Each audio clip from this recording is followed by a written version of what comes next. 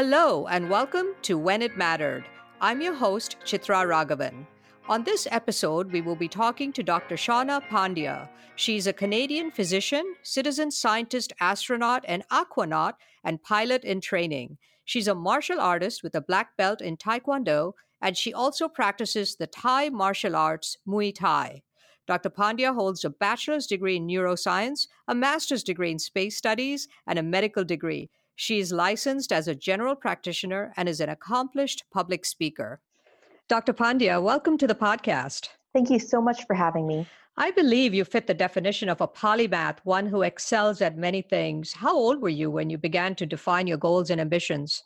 I was always an ambitious kid. When I was 4, I wanted to be a superhero or a transformer and save the world and fight crime. And then I realized that that's not something you could actually go to school to do. And so I set my ambitions a little bit lower and said, I'm going to be a billionaire and I'll be the world's richest person and use my wealth to solve all the world's problems. And that was when I was 7.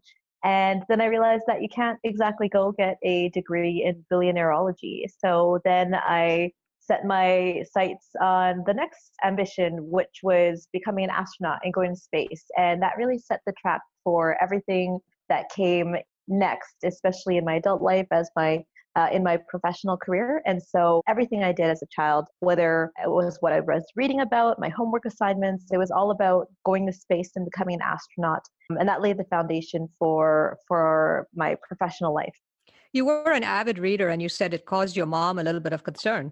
Yeah, that's a really funny story. So when I was in the 2nd grade, I just loved reading. All I would do would be read. So at recess, regardless of whether it was the middle of winter or rain or shine, I would just have a book and I would just read in a corner, to the point where my teacher called my mom about it. And one day my mom was listening to a child psychologist on a radio talk show, and they were talking about problems with raising children. And my mom called into this child psychologist and she said, my kid reads too much. What do I do about that? And that was kind of emblematic of the kind of child I was. Was there a moment when you realized your passion for space?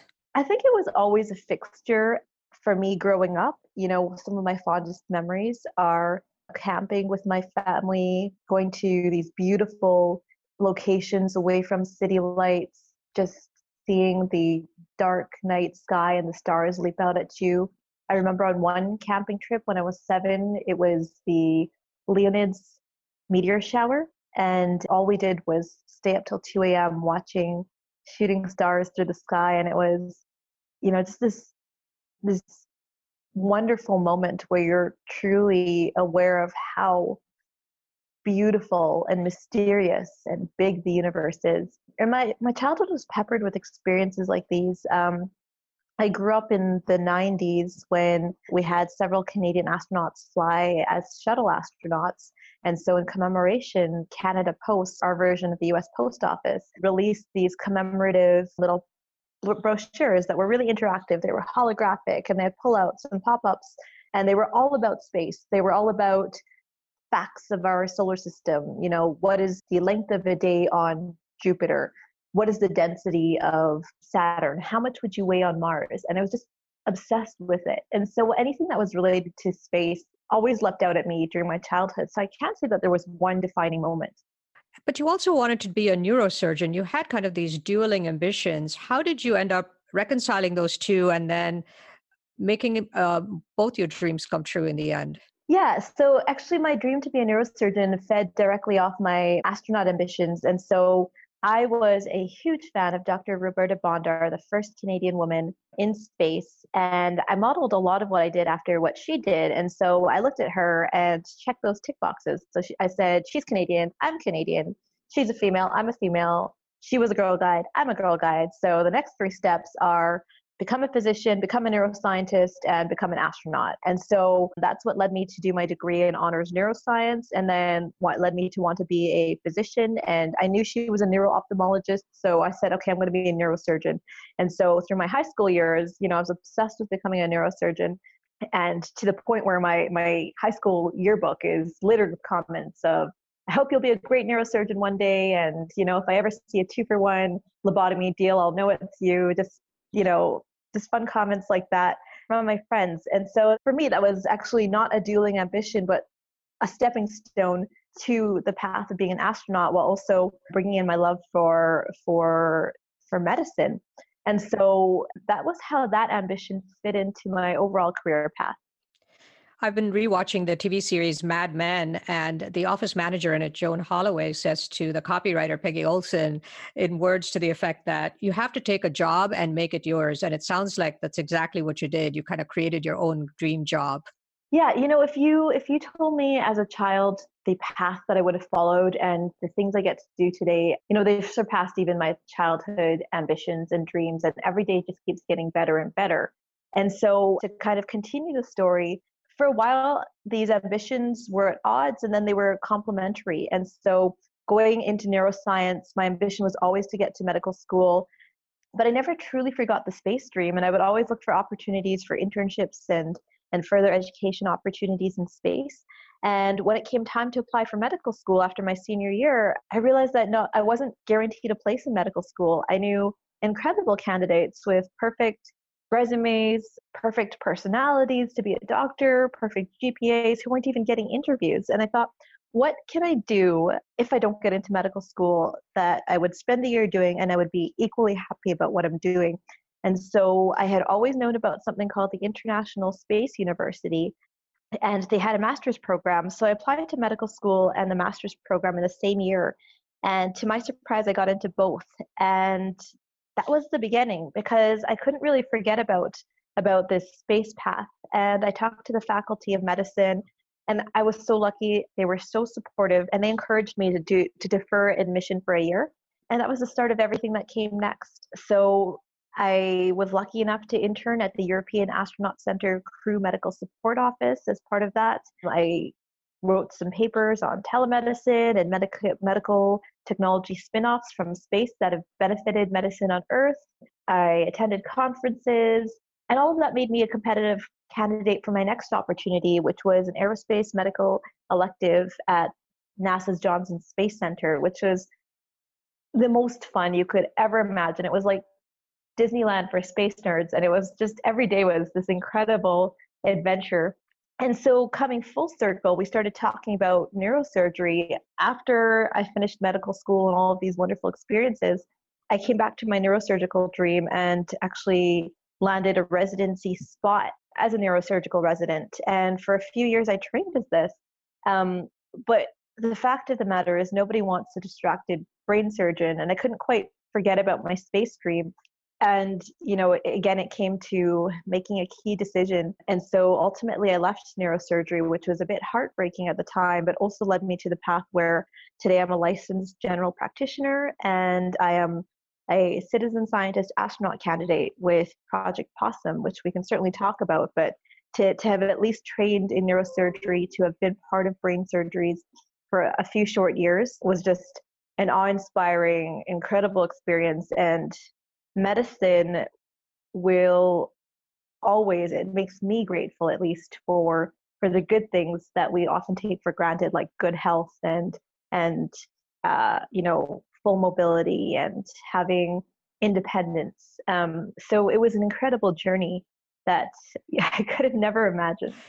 Before we get to some of the cool stuff you've been doing with in space, I just want to say, like in my introduction, I didn't even get to the part where, in addition to all of what you've just described, you've co-founded a startup, you've completed emergency spacecraft and sea survival training, wilderness medical training, you have certifications in solo skydiving, open water, nitrox, and rescue diving. You speak numerous languages. You even sing and play the piano. How do you get it all done? How to many, what you're doing is something they could aspire to but never accomplish, just the sheer effort of it. What does it take to pull it off? I think it's easy to get overwhelmed when you list it in a laundry list like that. But the fact of the matter is, I'm not jumping in a plane, then jumping out of the plane, then going to the OR, and then delivering a baby, and then having a full day at the hospital, and then speaking Russian and Spanish and Hindi, and then going to a skydiving trek all in the same 24 hours. We all have the same span of hours available us into a day. We all have the same 24 hours available to us. And it matters what you get done is a function of how you prioritize. And so I like to say there's a season for everything. Even if you're a star varsity athlete and you play soccer and football and baseball and softball and badminton and tennis and volleyball, you're not doing all of those sports in the same day. And maybe there's seasons that overlap and maybe there's times that are more busy and more stressful than others. Certainly there's times when some things will take priority over others. And so there's been times that have been incredibly busy in my life. I remember the summer and fall of 2016 were particularly busy as there was the Canadian Space Agency astronaut selection, my medical licensing exams. I was trying to get hours on my flying up, get more diving certifications, skydiving certification, but also train for the World Cup of Taekwondo. And it was an incredibly busy time. It came down to prioritizing and also at times saying, okay, of all of these things, if something has to give, what will that be? What are my priorities? And then you just have to accept that. So the other way I like to navigate my life is by maintaining what I call as a rate of scan. It's a principle I picked up through piloting and skydiving and scuba diving, but it's the same principle as if you're driving a car. And that principle is that you're always scanning between the road ahead of you, your instrument dashboard panel, and your rearview mirror. And the point is you're trying to see where you are now in relation to where you want to be and where you've been since. And so goal setting is much the same. So you have your overarching goals, where you want to be in 10 years, for example, and then you reverse engineer your immediate term, your short term, and your intermediate term, as well as your longer term goals based on that. And then you just scan between your immediate term goals, what you're going to do today versus your shorter and intermediate term goals to see what your progress is in relationship to your long-term goals. So that's kind of how I navigate my life. It helps me stay focused and also it helps me gauge my progress at regular intervals. Your dream is to combine your medicine and space knowledge to further research in space medicine, including studying how bodies are reacting in a completely different environment from the Earth, and to keep humans healthy and safe. And you're part of numerous projects as a citizen astronaut to do just that. Can you talk about a couple of those projects? Yeah, and so I am currently a citizen scientist astronaut candidate with Project Possum. And in the space world, we love our acronyms. And so POSSUM stands for Polar Suborbital Science of the Upper Mesosphere. So just to take a step back, we've all heard of governmental space agency astronauts like NASA astronauts and Canadian Space Agency astronauts. But as commercial space progresses, as we talk about going to space in suborbital flight with Blue Origin, for example, or Virgin Galactic, we're also talking about, on a philosophical level, opening up access to space to far more people. And so the obvious implication is tourism, but the second implication is what kind of science can you do with that kind of access? And so Project Possum aims to take citizens who are passionate about space, who may not necessarily have trained in aeronomy or study of the upper mesosphere, to take them on a suborbital flight to conduct science in that medium. And so that's where the moniker citizen scientist comes from. So all that means is that you're contributing to science in a field outside of your own expertise. And so coming back to the mission of Possum, it started off wanting to study noctilucent clouds in the upper mesosphere.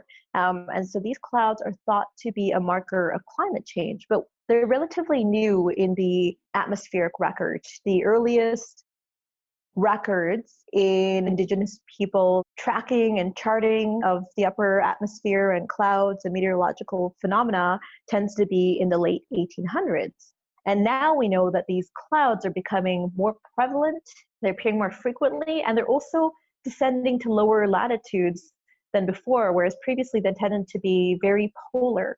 And so the thought is they tend to be related to climate change and that they may be occurring more frequently because byproducts of methane emissions form a layer of ice crystals that high in the mesosphere, causing supercooling and ice crystals that form around this water layer, creating these cloud phenomena. And so the mission started off with sending up scientists to get high resolution video, photography, atmospheric samples, thermal samples, to just gather more data about something that's a relatively new occurrence in the meteorological record. Since then, we have branched out to test spacesuits, IVA or intravehicular activity spacesuits in zero G. I was part of the first crew to test a commercial spacesuit in zero gravity. We've tested the spacesuit in emergency spacecraft landing scenarios, and I've got to bring my own expertise to the project. I'm the chief instructor for operational space medicine, where we challenge our students to think and act and triage in resource limited environments to make decisions in critical situations, and also push the boundaries of design based on what we know about human space missions and EVAs or extravehicular activity. So, are you on track to become a full-fledged astronaut? That is my hope. So with Project Possum, we're at the mercy of the commercial spaceflight industry. So as soon as those companies start to fly, that's when we can say we'll have spot aboard, or we can aim for a spot and aim for some science payloads and science experiments aboard one of those vehicles. So basically, this has been a burgeoning industry. Some of these companies have been around since the early 2000s and have increased their testing and their readiness for space. Many of them are already selling tickets for space tourists. And so our hope is that following the suborbital path, we can send citizen scientist astronauts to space above the 100-kilometer line where space begins. I'm sure this year must have particular emotional resonance for you as we celebrate the 50th anniversary of the Apollo 11 moon landing, which, captured global imagination and opened up a new frontier, space. Can you talk a little bit about what it's been like for you to relive the Apollo legacy and to realize that you are a leader in this next leg of the journey into space exploration and what that exploration is shaping up to be? Being alive in the era of the 50th anniversary of the Apollo moon landing is like being part of a springboard into the future. And so it's been an incredibly busy few weeks, being part of these celebrations, talking about what we've achieved, talking about the history of spaceflight, but also extrapolating on the future and talking about the future that we want to see. And so it's been inspiring to look back at what we've achieved and celebrate that. But it's also been equally or even more inspiring to use this as a springboard to say what comes next. And the future of spaceflight is incredibly exciting. We've talked about the commercial space flight industry with suborbital vehicles. We're now talking about a new moon rush or return to the moon. NASA has announced plans to land the first female on the moon by 2024, and Canadian Space Agency will be a partner in that with the Lunar Gateway.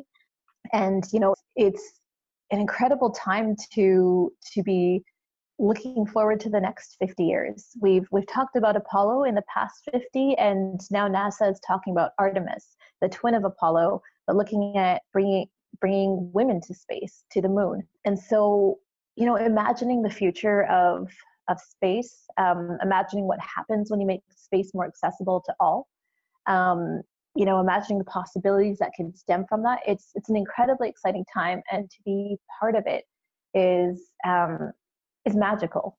And now with Silicon Valley becoming more and more involved in space travel and space exploration, I imagine that's already, we know it's already opening up the next frontier for exploration with Jeff Bezos's Blue Origin or Richard Branson's Virgin Galactic, just to name a couple of them. So where do you see that going, and how much? And of course, you've got SpaceX with Elon Musk. So how is that all going to impact the future? So I think the implications come back to a bigger philosophical question, and that's what happens when you empower people? What happens when you give them platforms? And I think that the short answer is, we open up our advancement and our progress as a species. What happens when you give people internet access? What happens when you let anyone be a broadcaster on YouTube? We've seen the explosion of education, of things we know, of things we teach. And so extrapolating that to space, what happens when space becomes accessible to all? What happens if you make low Earth orbit and suborbital space easily accessible, not just to scientists and engineers and pilots and traditional astronauts, but what happens when you open that up to artists and entrepreneurs and athletes? What will follow from that?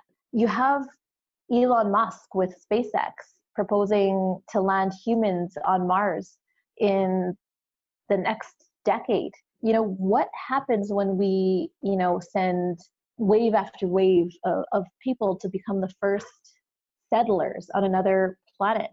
So it's a time for ambition. It's a time for dreams, but it's also time for pushing the boundaries of our technology to achieve those dreams. And it's anyone's guess as to what will happen next. But the cool part about being alive in a day where we're as empowered as we've ever been, is that we can be a part of this and we can architect the future that we want to see. In addition to being a citizen astronaut, you're also an aquanaut. Can you talk briefly about what that means and some of the work that you're doing in the ocean? Yeah, so right now I am an honorary aquanaut or aquanaut candidate, and by the end of this year, I will be a fully fledged aquanaut. So if you have spent 24 hours in saturation, you get your aquanaut designation. So I recently completed a hyperbaric and dive medicine course with the World Extreme Medicine organization, and that took me to Aquarius Reef Base, which is one of the world's only, if not only, undersea research laboratories. This is where NASA runs its NEMO, or NASA and Extreme Environment Mission Operations missions. So they send astronauts under the sea for up to 16 days at a time to run science and conduct work under the water. And so as part of this course, I got to spend a night underwater at the Aquarius Reef Base, and it was the most incredible experience. You're in this habitat, and there's Goliath groupers and schools of fish just swimming by your window, and you just can't tear yourself away from the ocean outside. And that was just it was indescribable how cool it was to be in that environment. And so I'm actually going back, not to Aquarius Reef Base, but to the Jules Undersea Lodge, also in the Florida Keys, later this year to partake in my first underwater mission over 5 days, where we'll be doing science and testing technology payloads underwater and working with the Coral Restoration Foundation to look at science related to coral preservation. And that's where I'll get my aquanaut designation. And so to me, this is incredibly exciting. To be an explorer, not just in space, but in the ocean as well. And for those who wonder, what's the connection between space and ocean exploration? We actually know more about the surface of the moon than we do about our oceans. We have more data looking at the geography and the geology of the moon than we do of our oceans. We've only mapped 5% of the oceans to date, and we have put more men, 12 people on the moon, than we have sent to the deepest part of the ocean at the Marianas Trench, where only 4 people have walked before. That's incredible. In addition to space and medicine, you have also a deep interest in martial arts. You've been practicing Taekwondo for 17 years. You're a second-degree black belt, and you've also competed in a world Taekwondo competition as a member of Canada's Taekwondo team. And you recently also won your first amateur Muay Thai competition, which is the Thai boxing martial arts skill in Thailand. Can you describe what drew you to that and what it has taught you in fighting in that competition? Yeah, so I have been in Taekwondo for 20 years now, and that was part of a childhood ambition that I'd set out for myself, that I am going to get a black belt in something, and that something ended up being Taekwondo. And for a lot of people, the concept of a black belt is an achievement in and of itself. But for anyone who stays in any martial art for an extended period of time, a black belt is a license to learn at a whole new level. It's the equivalent of going from your private pilot's license to your commercial. It's the equivalent of graduating from medical school to residency. You're in a whole new ballgame. So I never truly realized what competition and what a cognitive and physical game it is to compete as a martial artist until I reached the black belt level. And, it's very humbling, suddenly where I'd been medaling at every tournament I was at a color belt, there would be times when you walked away medalists, regardless of how much time you had put into training for a competition.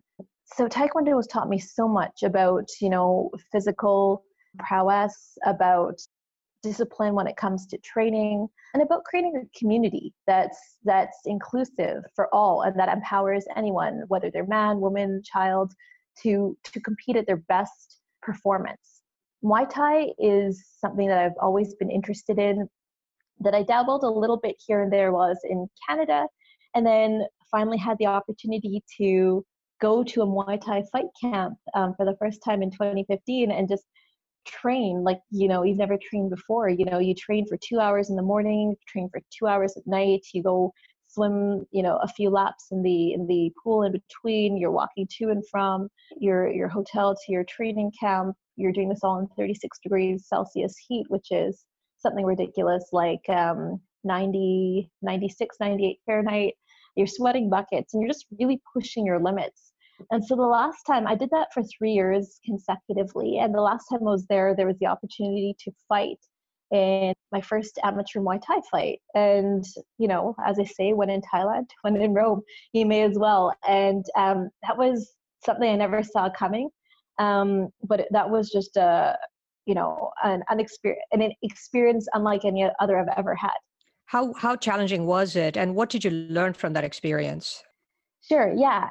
So that experience taught me so much. And so, they try to match you evenly by weight and by skill level, but the only other girl who'd signed up for the fight was this German MMA and boxer lady who, was skilled. I would watch her in class. She had some good technique. She outweighed me by 35 pounds. But I went into that fight thinking it's not just, the mentality in which you take to your fights or even to your life really gauges how your outcomes turn out. And so I initially went in thinking, how do I survive this? And then I thought, no, how do I win this? I don't want to leave anything on the table.